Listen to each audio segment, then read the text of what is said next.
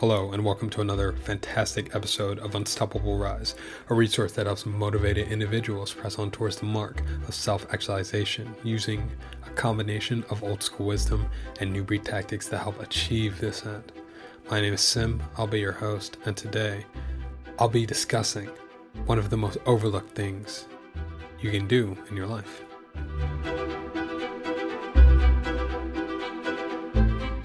So, in life, I found that many of the simplest things create so many of the most powerful things we can do if we do them, first of all, and if we do them right, second of all. These things end up acting as levers that create powerful shifts. And in the episode on the slight edge, I stress the importance of not overlooking the small things and the simple disciplines because they add up. Now, here's a simple, small thing that can create a big shift. Asking. So many times in life, we're looking for these massive things that we overlook the basic, fundamental stuff. Why is asking so important? I'd say that asking is important simply because of the fact that it opens doors that would have remained closed otherwise. And that's something I want to explore in depth today. Need in life. Many of them are things that are not within your current control, current grasp, current reach. Whether it's something you don't have access to or if it's something you don't even know exists, someone else has possession of that knowledge or ownership of that thing or access to whatever it is. And naturally, you can't take whatever it is from the other person. You can't just steal knowledge. Well, you can if it's like written down in IP form, but if someone has intangible knowledge in their head, it can only be transmitted by someone speaking it to you or writing it down. So you can't take that. You can't take what's intangibly in their head. And if no one transmits it to someone else, it's just lost forever. So you can't get that knowledge. And obviously you can't just go and steal intellectual property or objects from people. That's obviously a bad thing. But you do have the power to ask for some version of these things. And if you think about it, you're asking for things all the time. When you send an application to enroll in a college or to apply for a job or a volunteer role, that's an implicit form of asking. You're sending the application in hopes that it will be seen by the decision makers. You're asking them to look at your application. You're asking them for them to call you in for an interview, and then you're asking for them to be selected. Even though if you're not using the word ask, because you don't have to ask explicitly for things. And that's something I'm going to get to. When you ask someone out on a date, that's asking. That person will either say yes or no. Either way, if you don't ask, you're not going to get that answer. And you're not going to get that rejection, which I'll get to also later on. And for ourselves, we're asking ourselves things all the time. Like you may ask other people for advice, ask for their opinion on something. And actually many times when people ask for advice, they're not really looking for advice. They're looking for the person to tell them what they want to hear or what they already know. But that's another topic for another day. But with these little examples, you already get the point I'm putting across, that asking is powerful. But what's the danger of asking? And I mean, the real danger of asking is that you can get rejected. You can get rejected, right? Someone can just tell you no. And as we all know, most of us have a fear of rejection. Most of us have a fear of being rejected and shut down and cast aside by other people. Think about kids. Kids are the biggest askers. When you were a kid, you probably said, can I do this? Can I do that? And kids will test the limits of asking. They'll push the envelope like no one else. But eventually, all that asking gets drummed out of kids. Gets drummed out of us. We're told to stop doing that. Or we're told not to ask stupid questions. Or we're told not to do this because of X reason. We're told to save face and not be embarrassed. Because when you ask things, you could end up being embarrassed. You could end up being rejected. So what happens? We end up becoming silent. We close down. We sit still. We shut up. We turn inward. We stop asking. But of course, we're trained to ask permission. We're trained to raise our hands before speaking. We're trained to ask our parents before doing things on our own. And we can get conditioned for compliance, for subservience. And obviously, if this becomes a habit, it becomes hard to break. And I'm not saying that raising your hand before you speak or asking your parents for permission to do something or asking for someone's go to do something, you would definitely need to do that. I'm not trying to spark rebellious nature in people, unnecessary rebellion in people. But in the realm of asking, there's two forms, asking for permission and asking for help. The first one we're taught to do because, hey, we need to make sure we're not breaking the rules. We need to make sure we're being nice. We need to make sure we're not stepping on toes. And the second, asking for help, we're told asking other people for help makes you weak.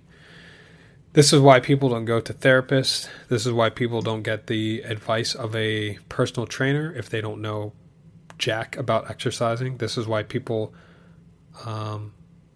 don't seek a financial advisor when they have a lot of assets that they need to handle. This is why people don't seek out business coaching if they have a big business and things aren't going anywhere. This is why people don't ask for help, period.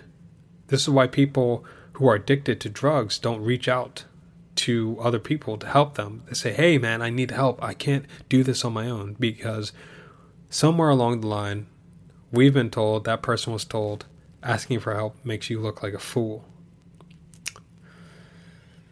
And not asking for help from other people is one of the biggest destroyers of time and human potential that there is, because obviously we're in this, as cheesy as it sounds, we're in this together. We're on this floating ball of rock hurling through space at millions of miles per hour until we're not anymore. So in a sense, we're all connected and we all need each other's help.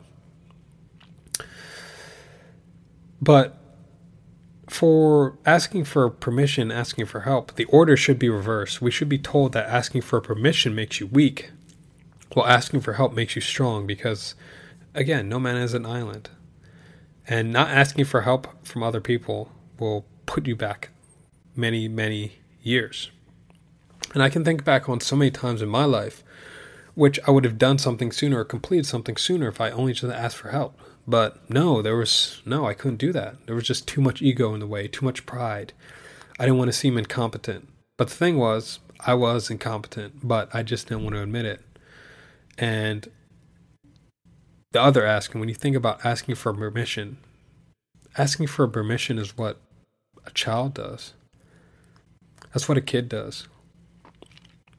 I remember before I started driving, actually, before I started driving, pretty much, before I got my first car, I remember I would have to ask my mom to drive me everywhere.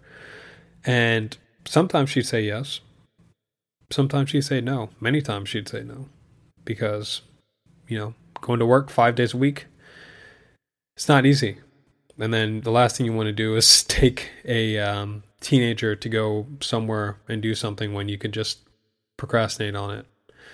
And I'm not saying she was a procrastinator, but, you control the keys, you control the car.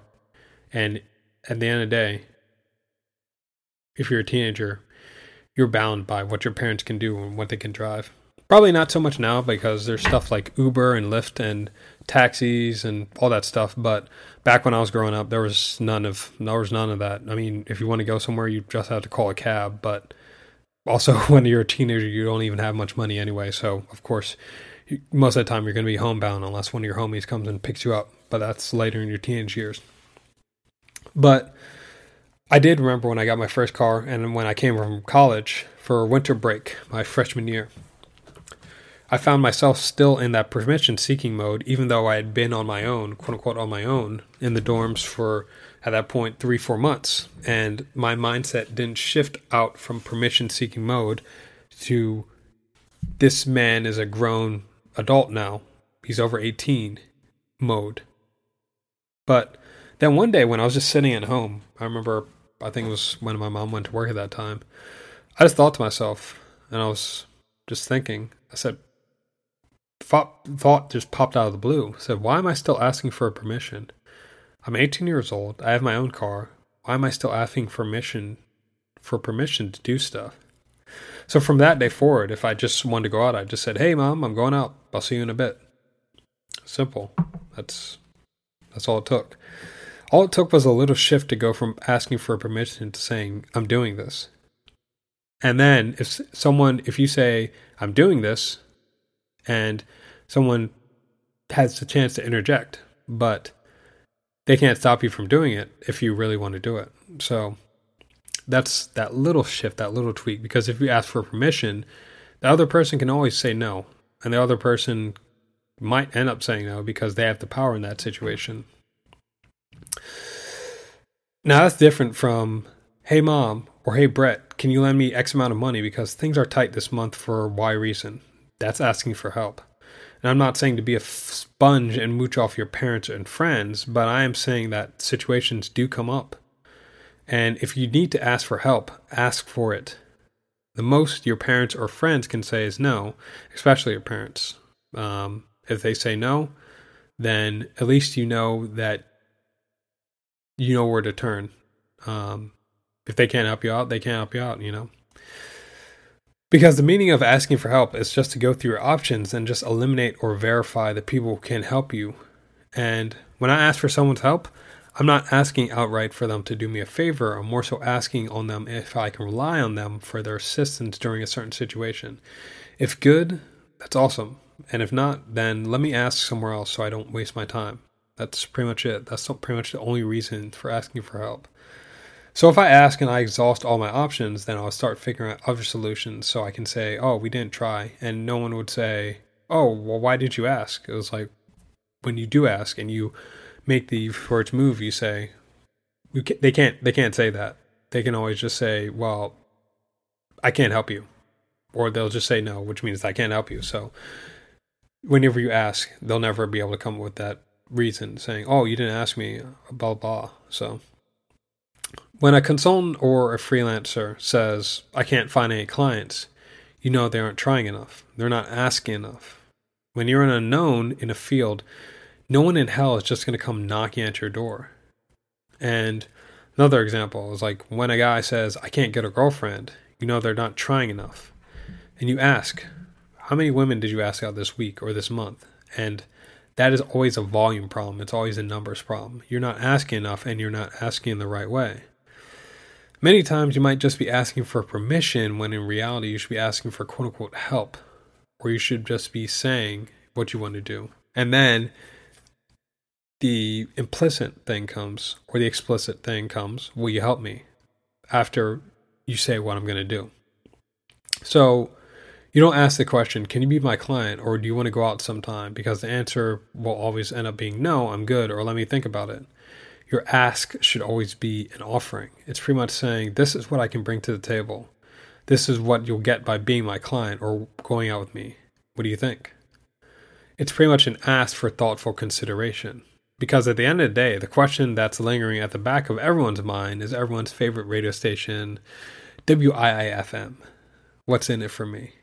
Because most people aren't just going to help people out of charity. Yeah, sometimes there's going to be people who go out their way to help somebody with no expectation of return, like your parents.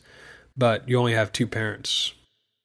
And if you're making a pitch for investor funding, asking a woman out on a date, asking your boss for a raise, or in these cases, asking her to work remotely, or anything that would have tangible benefit for the one asking, but not for the person who is being asked, that person will always have in the back of their mind how it benefits them. And to be honest, there may not be any tangible benefit yet. All you might have is potential. You have potential to be the head of a great company. You have potential to be a great partner. You have potential to produce more. That implies an investment. And a good investment always multiplies in value. So I remember when I was younger, I had lots of people I asked for help in some way, and these people helped me out in their own ways. And for years, I couldn't understand why they did it. I just thought it was for charitable reasons or it was because they were being quote-unquote nice. But these people ended up mentoring me or helping me out in some way because they saw potential in me. There was an unfinished product that could be polished up. Whether it was my determination, my work ethic, my seriousness, my desire to make an effort is what made them invest in me, I'll never know. But they found something in me that made them realize that, hey, this guy that I'm putting my time and effort and attention into is not a waste of time. So if you feel like you have nothing really to give, still ask. You might not have anything to give yet. So, summed up, what does this look like? First, you got to ask. If you don't ask, you'll never get. 2, ask for help, not permission. Asking for help or access to something puts the ball in the other person's court. Asking for permission puts your power in their court. 3, you ask to exhaust all your options so you can make a game plan to help you do or achieve whatever you're setting out to do or achieve. And 4th, give the person or people you're asking immediate or near immediate return, or the potential of immediate return, or the potential of one-day return on their investment of time, money, and energy into you. Always show you have potential. That will take you a long way. And speaking of asking, I'd say now is a good time for me to ask you to consider my newest course coming up, Cornerstone. Cornerstone is a program designed to give you a foundational and thorough understanding of self-development. It's a concentrated distillation of 10 plus years of learning and applying universal self-development principles in addition to consulting with people from various backgrounds. Cornerstone is divided into 4 parts: psychology, philosophy, productivity, and progression. With a thorough understanding of how all these things shape your life, you can be the artist of it rather than the spectator. Whoever you want to be or whatever you want to do, Cornerstone will help you in your quest to be and do those things. The link to check it out will be in the description of this episode. So those are my thoughts on asking. I hope you enjoyed it. And that's it for this one. And always remember, ask. Hey guys. Thanks for tuning in and listening in. I truly appreciate your support and your attention. It means a lot.